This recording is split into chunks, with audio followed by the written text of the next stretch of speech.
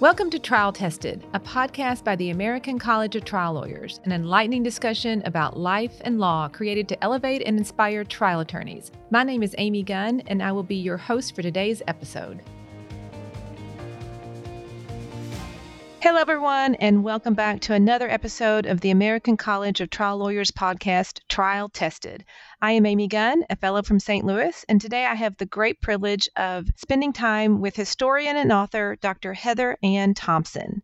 Dr. Thompson is a historian, author, and activist on the forefront of prison reform. She received her bachelor's degree and master's from the University of Michigan and a PhD in American history from Princeton University. She's the author of 3 books, including Blood in the Water, the Attica Prison Uprising of 1971 and Its Legacy, which won the Pulitzer Prize in History in 2017, and the Book Prize from the New York City Bar Association in 2017, the Bancroft Prize in American History and Diplomacy in 2017, and many other accolades. Dr. Thompson has served as consulting producer and historical advisor on many productions, including a CNN miniseries, the CBS Morning News, and the National Geographic documentary regarding Attica. She has served as an advisory position on the board of many organizations, including the National Academy of Sciences Blue Ribbon Panel, Prison Policy Initiative, Life of the Law, Center of Community Change, and the Urban History Association. Dr. Thompson currently teaches at the University of Michigan, Ann Arbor as collegiate professor of history and African American studies. Hello, Dr. Thompson. Thank you so much for joining us. So great to be here. It's such a pleasure to have you as a presenter at our annual conference. This year it's going to be in Rome in September. So thank you so much for agreeing to share your knowledge about your Pulitzer Prize-winning book, Blood in the Water, the Attica Prison Uprising of 1971 and Its Legacy. I noticed that your topic at the conference is a little bit different, and that is Attica 1971 of Requiems Denied, Reckonings Deferred, and Justice Reimagined. And I want to ask you, before we get into your book and your presentation, can you tell us what drew you to history? Well, I have to confess it was a winding path there. I wasn't actually sure whether I would end up in actually history, law school, med school. I just knew that I wanted one day to do something that would hopefully make a difference in the world in some kind of way. And I think I ended up in history because I was just somebody that kept asking the question of, why did things end up the way that they did before I could get to the how to fix it part?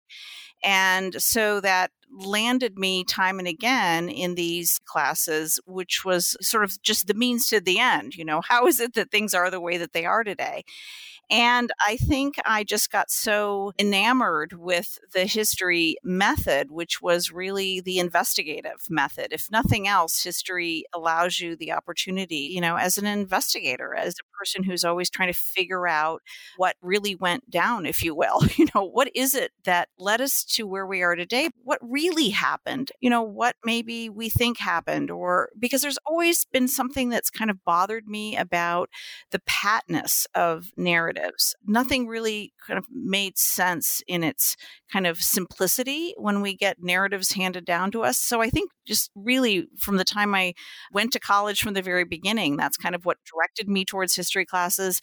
And then lo and behold, you know, I think it's also when you're an undergraduate, someone says, oh, you know, you're pretty good at this. And you end up where people kind of inadvertently maybe give you some positive feedback. And then here I am. Right. Right. That is so similar to what I hear from a lot of lawyers as well. I want to figure things out. I want to solve problems. I want to investigate, as you said. So in that way, I can very much see why law school may have also been on your list of potential careers, because reading your book, you really are trying to get to the bottom with facts and your investigation. I think that's right. And I think the funny thing about the whole enterprise of being a historian is that the lines between the present and the past are much more blurry than people really realize. And it's not because historians are reading the past backwards.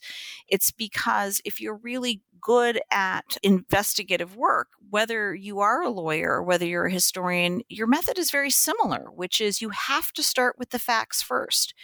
You can't write them backwards. You have to actually figure out what happened before you can decide what the argument is, before you can decide what you're presenting. And then once you figure out what happened, you have to sit with it for a minute. And it really has implications. It has implications for everything else. And I've often thought since I became a historian many times about, wow, I wished sometimes that I then had, bagged it and gone to law school, because I do think that there are these implications about now I wish that I could do something about it, what I found out or whatever.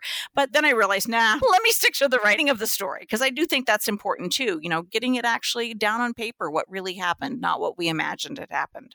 But you can't possibly believe that the publishing of this book wasn't, quote, doing something about it. Just reading the book and reading the aftermath, if you will, you certainly have done something about it. Don't you feel that way? I hope so. I mean, if nothing else, one of the things about writing Blood in the Water, it was really, the process of writing this particular history book, which is, about an event that happened 50 years ago this past September. It was a real journey, one that I had not predicted would take so long, one that I had not predicted would be really quite so arduous. That's not the typical path of a history book. It took so long because in this case, the facts, what had really happened were deliberately obscured. And in that sense, I do feel like I was very grateful that I was able to tell the story. I do think it did something because the stories in there, the stories of the guards, the stories of the prisoners, those people had been trying to tell their stories and get them out and really get the truth of what happened out for those 50 years. And to the extent that I was able to finally get those to the public, I was very grateful for that, for sure. For our listeners who maybe don't know the true history of the Attica Uprising, can you give us a summary? I know that's a lot because your book says a lot, but give us an overview. Sure. One of the ways to best sum up Attica is that, prisons in our country have always been really a fundamental part of the way we have thought justice is best handed out. Someone does something wrong, and we have for a very long time thought that, well, the best way to handle that is we send them to prison. The problem is throughout American history, prisons have always been these really, really notorious places. And in the 1960s and 70s, there was this moment of real awakening that these places were so terrible. They were not doing what Americans thought they would do. They were not making the country safer. They were not making people better. They were not returning people to society improved. They were not improving public safety. And so there was this moment of real revelation and an attempt to reform criminal justice and to improve prison conditions on the inside. And central to that story was this uprising that took place at the Attica State Correctional Facility in upstate New York. And it was famous because in this particular case, the world watched as prisoners were in charge of this facility for 4 days and 4 nights. And it was a really incredibly dramatic saga. There was negotiations between the state of New York and prisoners. And what is really kind of so poignant about this story is that after these 4 long days and nights of negotiations, it ended really horrifically when the state of New York decides to storm this prison, really when everybody is on site and saying, don't do this, negotiations can be had, this can be resolved peacefully. And the governor at the time, Nelson Rockefeller, decided to storm the prison. The carnage was extraordinary. Guards and prisoners alike killed, 128 people shot, some of them 6 and 7 times, 39 men shot to death. And what became so horrific about it was that this trauma, these really murders, were then covered up, denied. The trauma, the pain, and those families, both guard and prisoners' families, were really just shoved to the side, told that this didn't happen, told that it had been nothing but a fraternity hazing, because then, of course, they are tortured for weeks and months thereafter. And at every level of highest power, when people who had the ability to do something to make this right, to acknowledge what had happened, to stand by doing the right thing, instead they doubled down, made it worse. And the consequences of all of this were not just for those people, but they were for the nation. Because what in fact happened was those same people who created that carnage told the American people that the deaths in that prison, that the carnage in that prison had been caused by the prisoners, not the state troopers who those high-powered people had sent in there. So the consequences of this were not just for the people who had been harmed, not for the widows, not for the children who were now fatherless. These consequences resonated for really the entire nation for the next 50 years. People became extremely hardened on the possibility of criminal justice reform. And in fact, they began calling for much harsher sentences. They began to think that the prisoners at Attica had not really deserved better conditions, that we really needed harsher conditions. We needed longer sentence. We needed the death penalty again that we had walked away from as a nation. And all of this was down to really lies told about what had happened in this fundamentally important uprising with the world watching. You know, the lies went out on the front page of the New York Times, the LA Times, newspapers across this nation. So getting this story wrong to the point of history was fundamentally important. And not telling the story correctly had a profound consequence. And one can only wonder, actually, how many moments there are like that, where the public narrative, whatever it was, changed the course of history in its incorrectness, right? One can think for a moment about the 1960s in general. We had all of these moments where extraordinary amount of violence in that decade was so often, frankly, state violence, right? Kent State, Chicago, 68, Orangeburg, 69, all of these moments. And yet somehow we come out of that decade saying, who's violent? Hippies are violent. Feminists are violent. Black people are violent. We come out of George Floyd's summer and we say, who's violent? Black people in the street are violent. But, we have to ask ourselves sometimes, wait a minute. Where do we get this idea from? And we get it so often from where the reigning narratives are coming from. And those aren't people asking the questions about what really happened. They're asking the officials what really happened. And the officials are often the ones who have created some of the worst harm in that moment. Uncovering the lies appears to be the main motivating factor behind this book. How did you get started with it? Sort of like becoming a historian. I often feel embarrassed telling such an unglamorous story of how this all happened. In this case, I had finished my first book, which was about the city of Detroit, where I grew up. It was a story about civil rights in Detroit and how that city had earned the moniker, worst city in the world, murder capital of the world, the place nobody wanted to be from, and discovered, again, a much more complicated narrative about what in fact had led Detroit to be Detroit, what had in fact happened in Detroit. I wanted to do another book about civil rights in this period, and I came across the story of Attica, and I was fascinated. This was a story about civil rights behind bars, or so I thought. That's all it was. And it wasn't until I started to try to write that book and realized that all of the documents that the state of New York had related to Attica were almost impossible to get, that they were constantly redacted or that they were unavailable or that they just weren't there anymore, that I began to just be like, wait, what is going on here? This is a public prison. This is a state institution that the taxpayers of New York should be able to get information about. This was a major event. This was a case that went on for 30 years. To the tune of, just extraordinary dollars that, again, taxpayers funded, and we can't know what happened.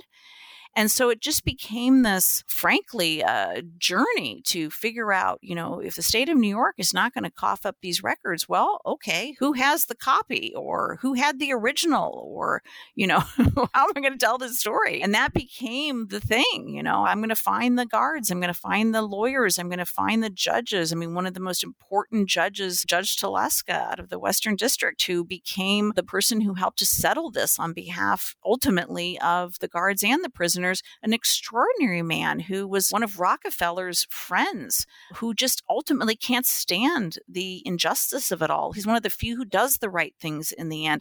This was a journey that had no plan, but became really just about getting the story out. And the book was published in 2016, so this is over a decade. Yeah, 13 years. Of your time digging and digging. What made you not just move on, give up? Well, I mean, part of it, of course, is that one's life also goes on. I mean, I have a family, I have children, I have a life. And, meanwhile, of course, I was also writing about another thing that was unfolding at the time, which was the sort of massive growth of prisons in the United States. And I was writing a lot about that and trying to make sense of that in real time. As I was doing this book, I was trying to make sense of, the criminal justice system in the nation. So that also took time. But I think that what kind of kept me at the book so kind of fundamentally was the people that I was meeting along the way. I mean, it was the prisoners who had survived Attica. It was the corrections officers who had survived Attica. It was sitting in people's basements, hearing them tell their stories. I remember interviewing Tom Wicker from the New York Times. I remember interviewing the whistleblower Malcolm Bell. I remember interviewing people like Judge Teleska, so many lawyers. Everybody I talked to, it didn't really matter who they were. Really, it didn't matter. It didn't matter whether they were a judge, a formerly incarcerated person, a corrections officer, a family member of any one of these people. Everybody broke down telling the story. Everybody, 30 years later, 40 years later, everybody just couldn't bear the weight of what they had either not been able to prevent, what they themselves had endured, what their parent was still suffering in terms of PTSD or flashbacks. And the weight of this event was still so heavy on people. I just felt like, I don't know, we somehow had to get this out. We somehow had to tell the full story. I read in your introduction that the decision to publish this book for you was agonizing. You write, I am well aware, and it haunts me, that my decision to name individuals who have spent the last 45 years trying to remain unnamed will reopen many old wounds and cause much new suffering. That old wounds were never allowed to heal, and that new suffering is now a certainty, however, is, I believe, the responsibility of officials in the state of New York. It is these officials who have chosen repeatedly since 1971 to protect the politicians and members of law enforcement who caused so much trauma.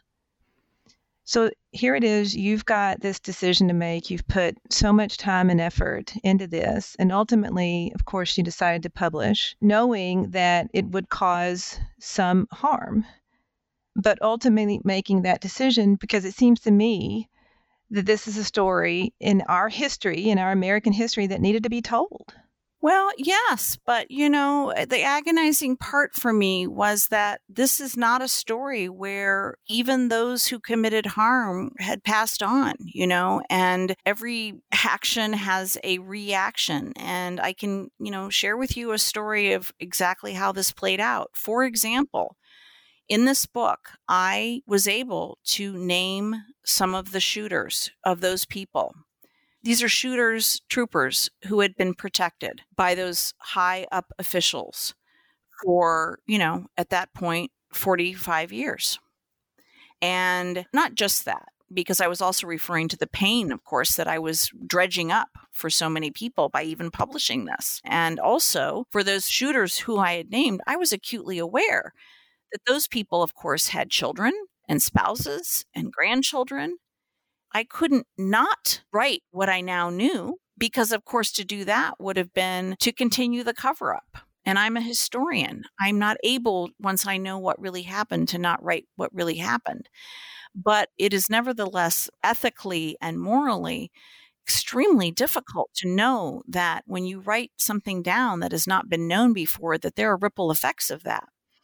To write down that somebody's parent was conducting medical experiments on the incarcerated, that's hard.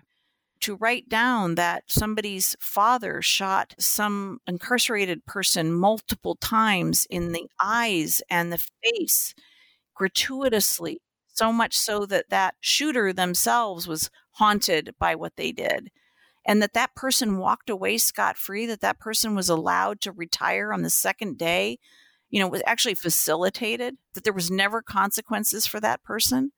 And how this played out was that I remember not just one reporter, countless reporters said to me, "Do you think that that was ethical of you to name the names of those shooters when those people have never even had their day in court?" I got quite a large degree of flack for that, I have to say. And I thought on that really, really hard. And, ultimately, first of all, I pointed out that I really had no choice because, again, once you know something, you have to write what happened. But I also said to them, I said, but you know what I find so interesting? None of you were troubled when I wrote down that there's a prisoner in the book by the name of Big Black. That's the name he gave himself, Big Black. And I said, none of you were troubled when I wrote down that Big Black had been accused by everybody of castrating guard Mike Smith. None of you were troubled by that. None of you were concerned that his family members would be horrified by that charge. None of you were concerned by all of those prisoners who had been accused of heinous things on the day. None of you were concerned when I named those people and what they were accused of who didn't have a day in court. But for these men, you were concerned, and that goes to the heart of the hypocrisy of our system. But I reported it all even-handedly, right? I told you what was known at the time and what was reported at the time by people, and that's what a historian does. But it was hard every time. I didn't like reporting any of it because, again, the implications have ripple effects. And with that reporting and the interviews, the many, many, many interviews that you conducted, it does sound like you did receive positive feedback from many of those folks that you talked to in terms of teaching them perhaps the truth of the situation. And as you say, giving them a vehicle to tell their story, to almost confess, it sounds like. I think so. I do think that what was really cathartic for people, sometimes off the record, was just to say what really happened. I got a lot of letters from people, even after the book was published, members of law enforcement, members who had been there that no one even knew that they had been there that day, telling me, Dr. Thompson, it was even worse than what you wrote. The torture, the abuse, the racism, the gratuitous harm that we caused. And those were people that honestly were haunted. And the complexity of the story was really also something I tried my very, very best to capture, because it wasn't a simple case of the good and the bad. And that was the thing about this story. We would never have known all the horror that happened inside of that prison had it not been, frankly, for members of law enforcement who came forward and said what had happened too. There was, for example, a trooper by the name of Gerard Smith who came forward, and it was his testimony, ultimately in a civil trial, that made clear that the troopers entering that prison had taken off their identifying badges to make sure that nobody could then report who had done what. But it was his testimony that made that fact on the record. It was a lot of examples. There was so many medics, National Guardsmen who testified, actually one of whom went to the FBI and tried to get on the record horrible cases of sodomy, horrible things that he saw. I mean, nobody did anything about it in the Justice Department, again, but he tried. And that's why at the end of the day, this was a story, and I say this, anyone who wants to hear it, this was not actually a story about the bad guys being the people on the ground. This was actually the people who never got their hands dirty. Right. It was the people in the lushest, most swanky accommodations, the people above reproach who, in my book, I think gets the harshest treatment in the end. And give us an example of that. I mean, frankly, it was the Rockefeller administration and all the apparatus that made what he did possible.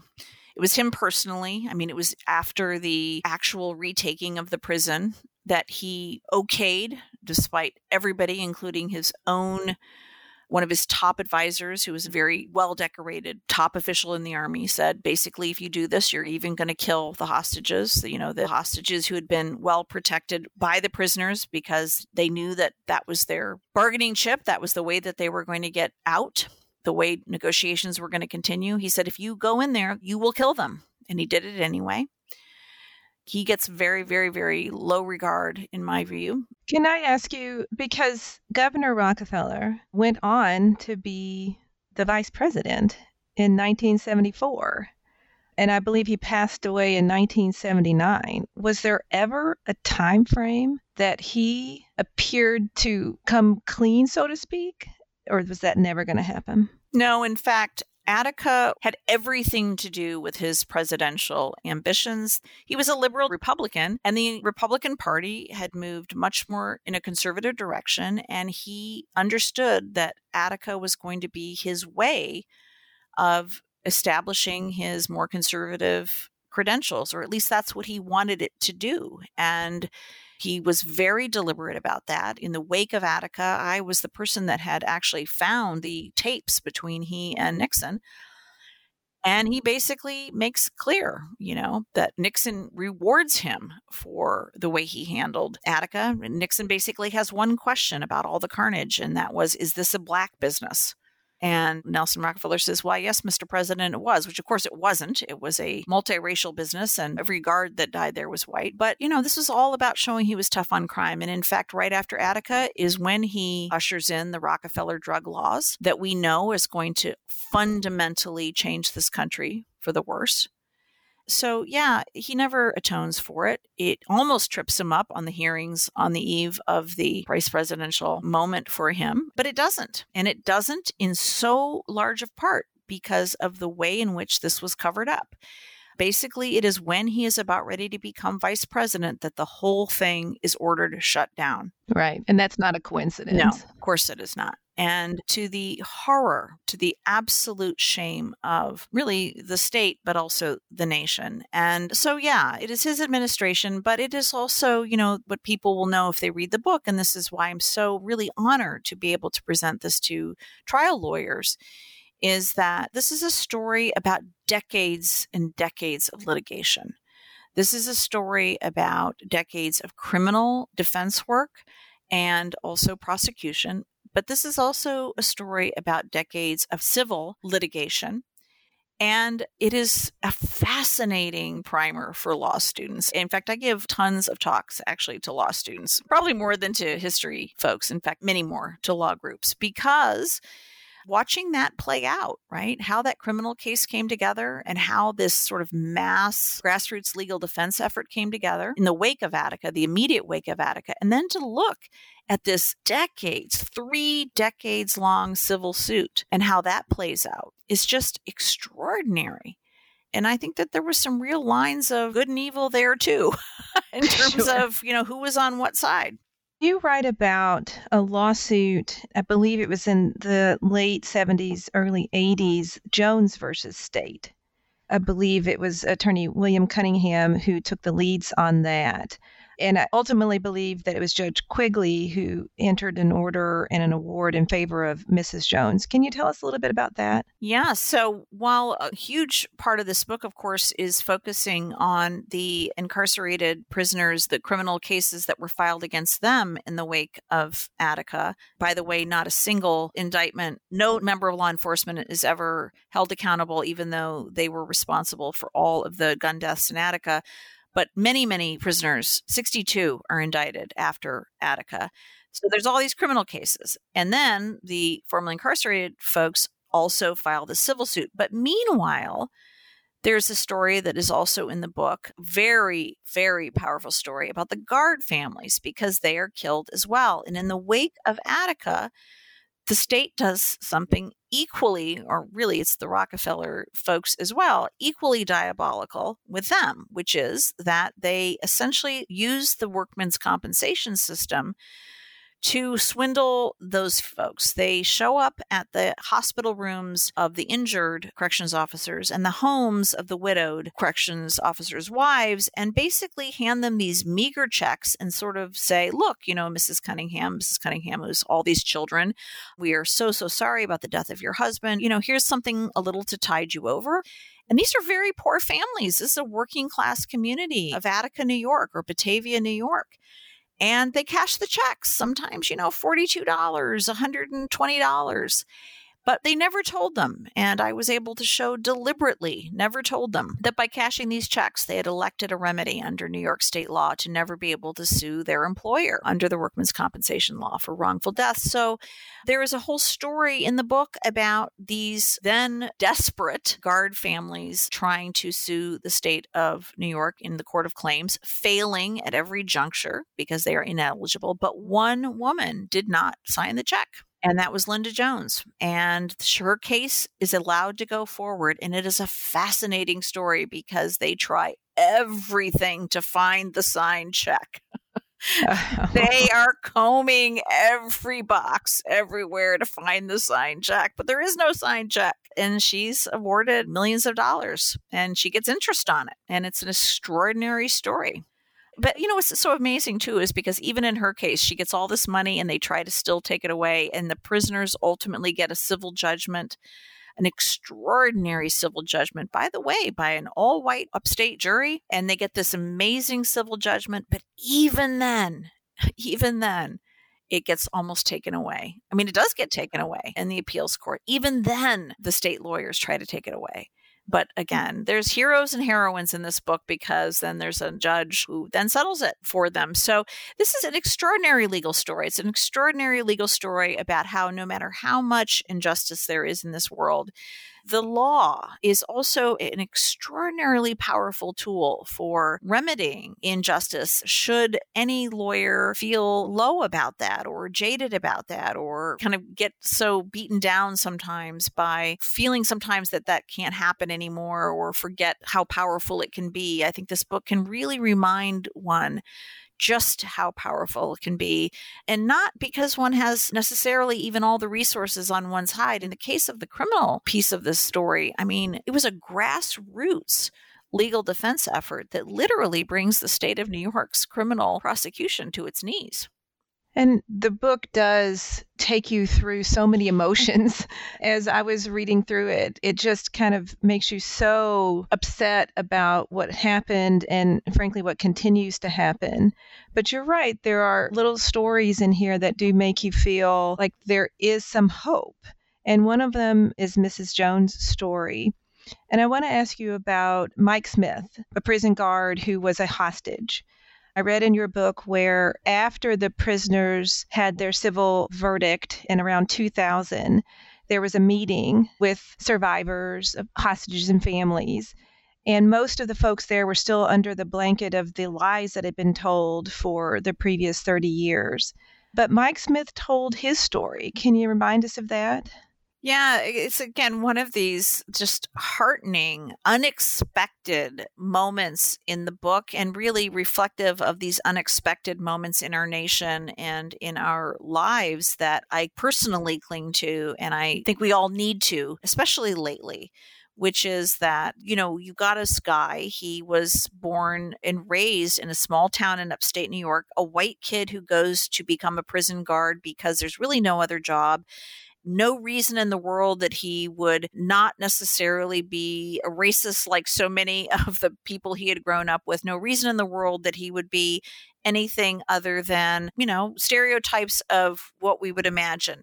But he isn't. And he goes to work at Attica and he works in the metal shop at Attica and he's well liked by the prisoners he works with. And when Attica is getting worse and worse and worse, and the prisoners want better conditions. And they first, by the way, start writing letters to the administration, basically working through the system. Look, we're not asking you to get out of here. We just need to have more than 63 cents a day of worth of food. We need to have more than one shower every 2 weeks. We need to have more than one roll of toilet paper a month. We are not asking for luxury. We just need to survive so that we can get out of here after serving our time. And he says, look, this seems reasonable to me. This is a good idea. And when Attica finally erupts, they protect him. And he goes out into the yard. He's a hostage. And when all is said and done, and there is a retaking of the prison, he is up on the catwalks and ends up very, very badly shot across his abdomen. He ends up having countless surgeries. But up on the catwalk, right before the troopers come in, there's this poignant scene between he and one of the guards, really a friend, Don Noble, who had helped him into the yard, protected him. And they're up there and they're terrified because they know that at this point, the guards are not any more worth anything to the administration than the prisoners are. Of course, that was the hope, right? The hope of the prisoners was that the guards would, be something that would keep the attack from happening. And they're exchanging, if I don't get out of here, please tell my wife I love her, and exchanging particulars, right?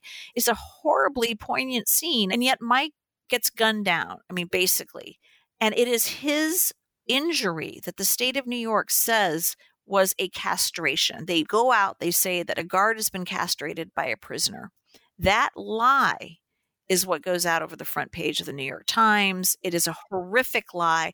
But Mike Smith, he's been so badly treated, countless surgeries, never is the same again. But rather than be bitter at the prisoners, he ends up just hanging in there and trying to tell what really happened. And when the prisoners finally get their civil suits and all the guards have gotten nothing, they're angry. How in the world have the prisoners gotten money and we've got nothing? And he does his very best to try to unite everybody and try to say, look, the only ones who've been lied to here is all of us. The state of New York is the one who have been lying. They've been pitting us against each other. And he is this remarkable, remarkable man. It is really something. It is a really remarkable story. And I thought it was so well written in that exchange when he's telling his story, or his truth to the families, that the daughter of William, Billy Quinn, was in the audience. And she had that same mindset. Why the prisoners, they were the cause of this. Why would they be awarded? And listened to Mike Smith's story, and her mind was changed. Yeah. And she goes on to then fight for justice for all of the correction officers' families. And she becomes a real champion for justice for them. She was 5 years old when her dad was killed, and she becomes a real champion for them.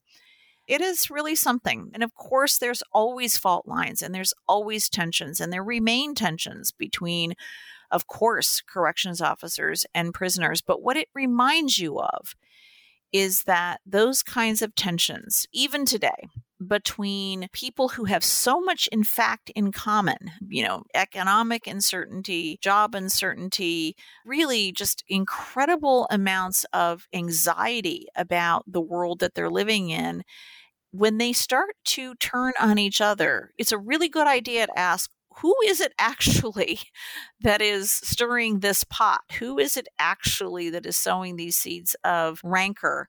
I was so struck in the Attica story by how lack of information about what had really gone down was extremely costly on countless lives. But that the people who were at the top, it wasn't just that they were slightly benefiting from that at the bottom, they were massively benefiting from that.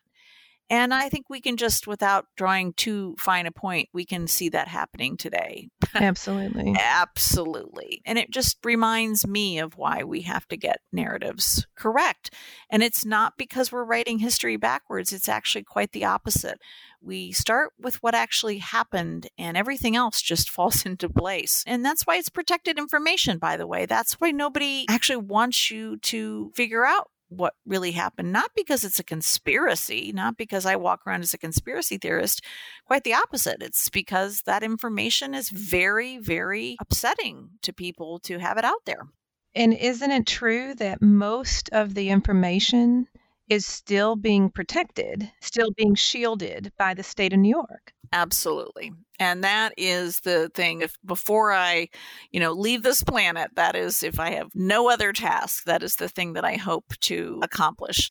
We need a governor of conscience in the state of New York. And I believe, lawyers and judges of conscience in the state of New York to demand that all of the Attica records be deposited in the New York State Archives and made fully, and I do mean fully, and unredactedly available to the citizens of the United States of America. And the reason is because Attica was a state institution run by the American people, paid for by the American people, and everybody has a right to know what happened in that institution. And I will take it a step further. Every prison in the United States of America and jail, every correctional facility in the state of the nation must be run fully transparently. Right now, you cannot know what goes on behind bars in this country easily, not even close to easily. I teach this topic and I can't find out hardly any information. You can't write an article about it. Getting information out of any Department of Corrections is almost impossible. And yet these institutions run at the complete pleasure of the American taxpayer. And they are in charge of human beings, including more children than any other country on this planet. And it is immoral, unethical, and unconscionable that they are not absolutely and 100% open and transparent to the American public.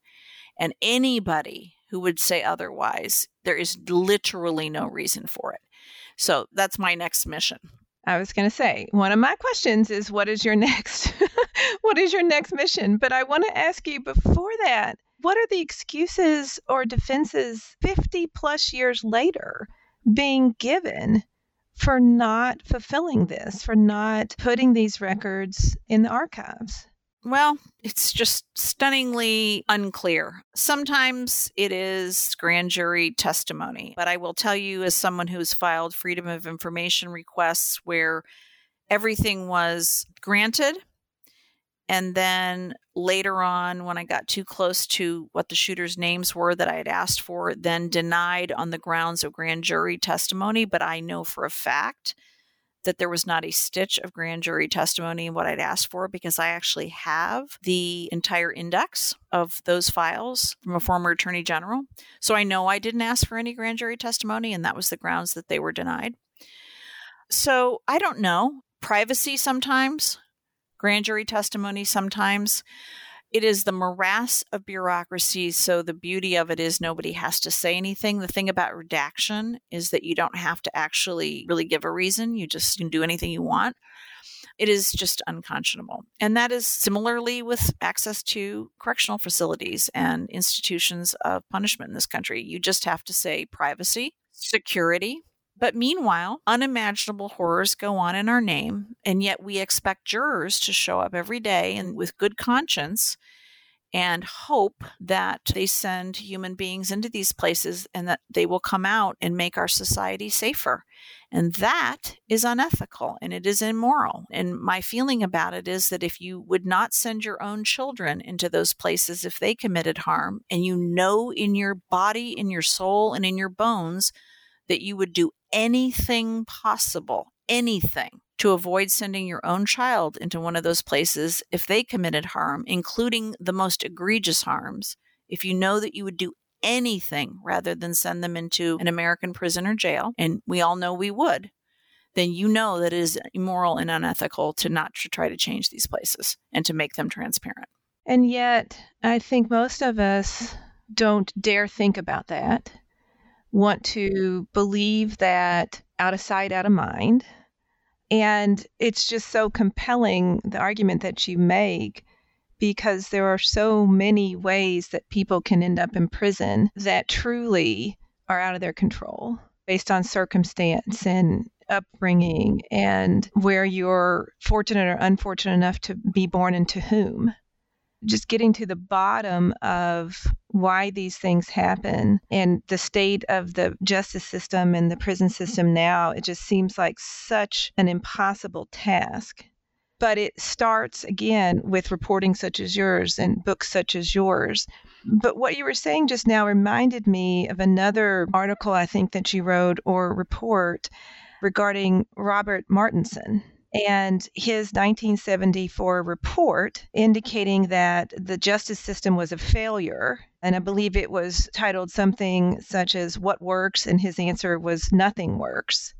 That led to the idea and was built upon rehabilitation doesn't work, so don't bother. And that the timing of that, I wanted to ask you because that was a 1974 report. Of course, Attica was 1971. It occurred to me that those two things together could perhaps be included in this notion of, quote, getting tough on crime, which continues to be such a theme in both of our political parties. Everyone is terrified of looking like they're not, quote, tough on crime. So how do we change the narrative on this to believe that you can be tough on crime but not inhuman to the prisoners? Well, I mean, there's, of course, volumes and there's libraries filled with theories and potential answers to that very, very complex question. But another way to really come at it is, in some respects, so much simpler than I think people really want to kind of let their minds consider. And it is nonpartisan also, which is helpful.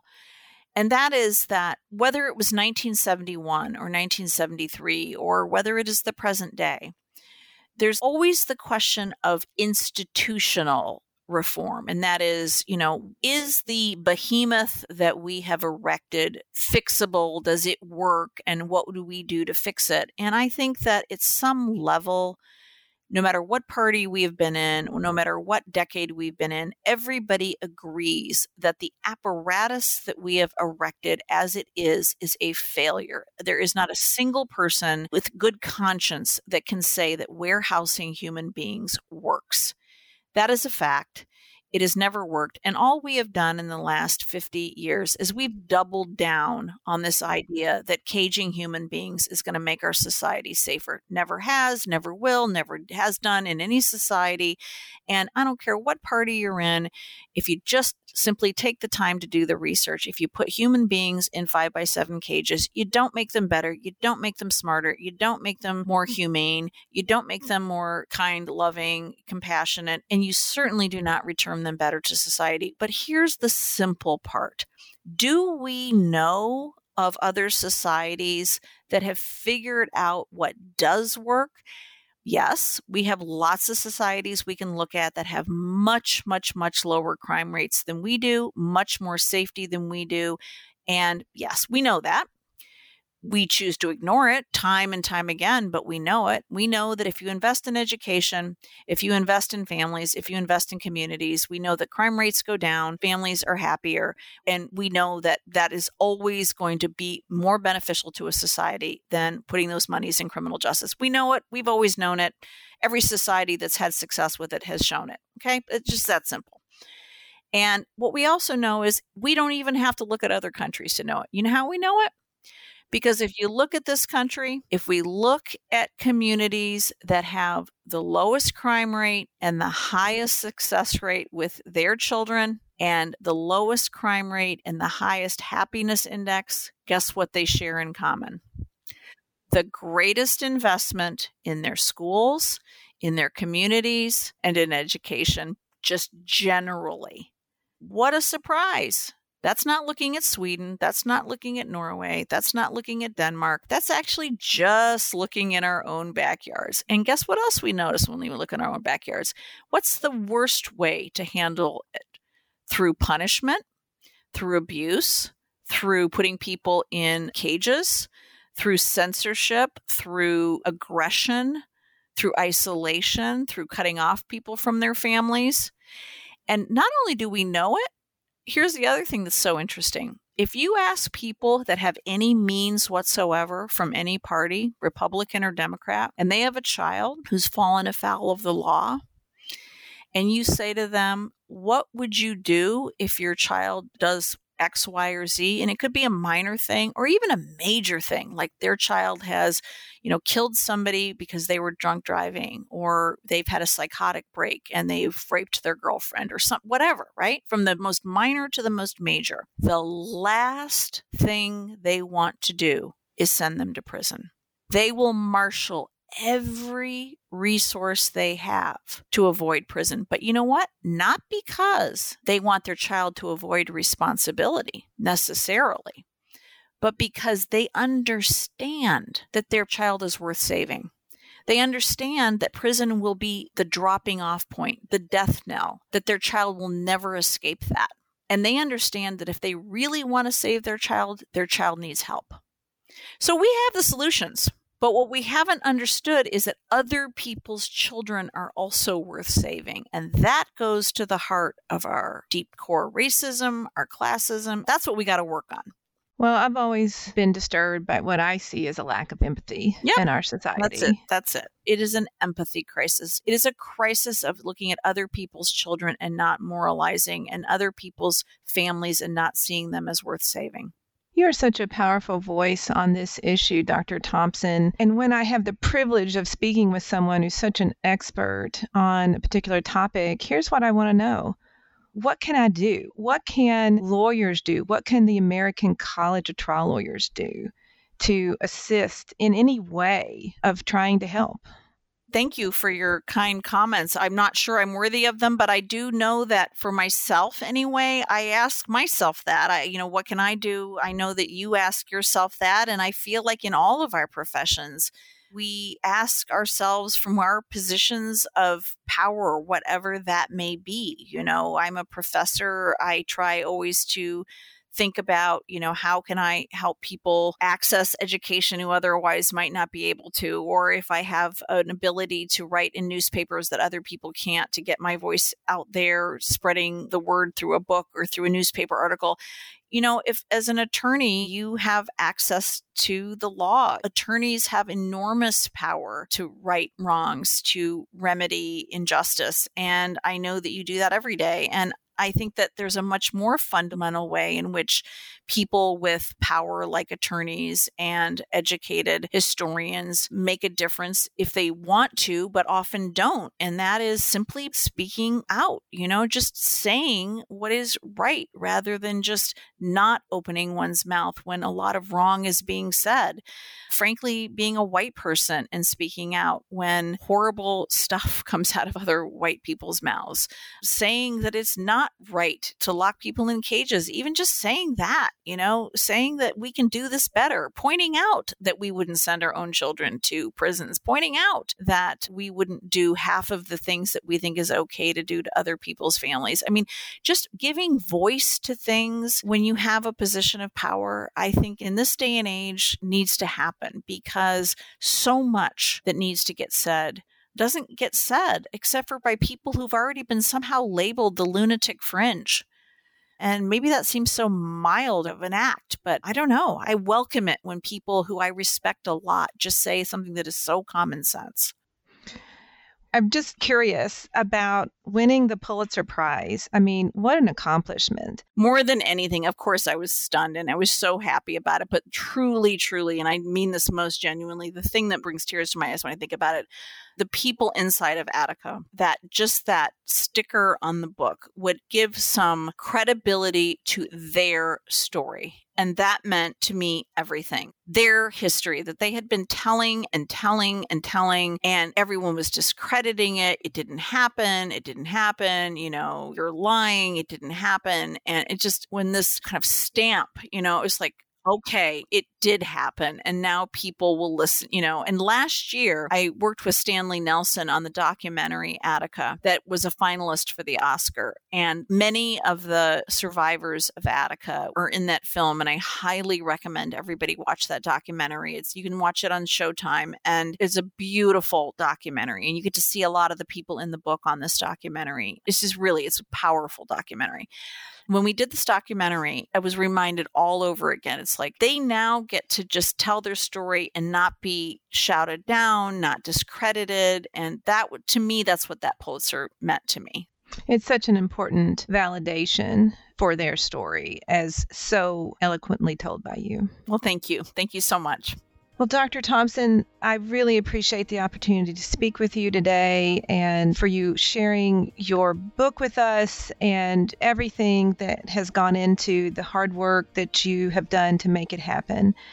And on behalf of the American College of Trial Lawyers, we really appreciate not only the efforts that you've made in this way, but also coming to Rome with us and sharing this story with us. So thank you so much. Thank you. Thank you for listening to Trial Tested. Our next episode drops on Thursday, so please subscribe now and hear every inspiring episode.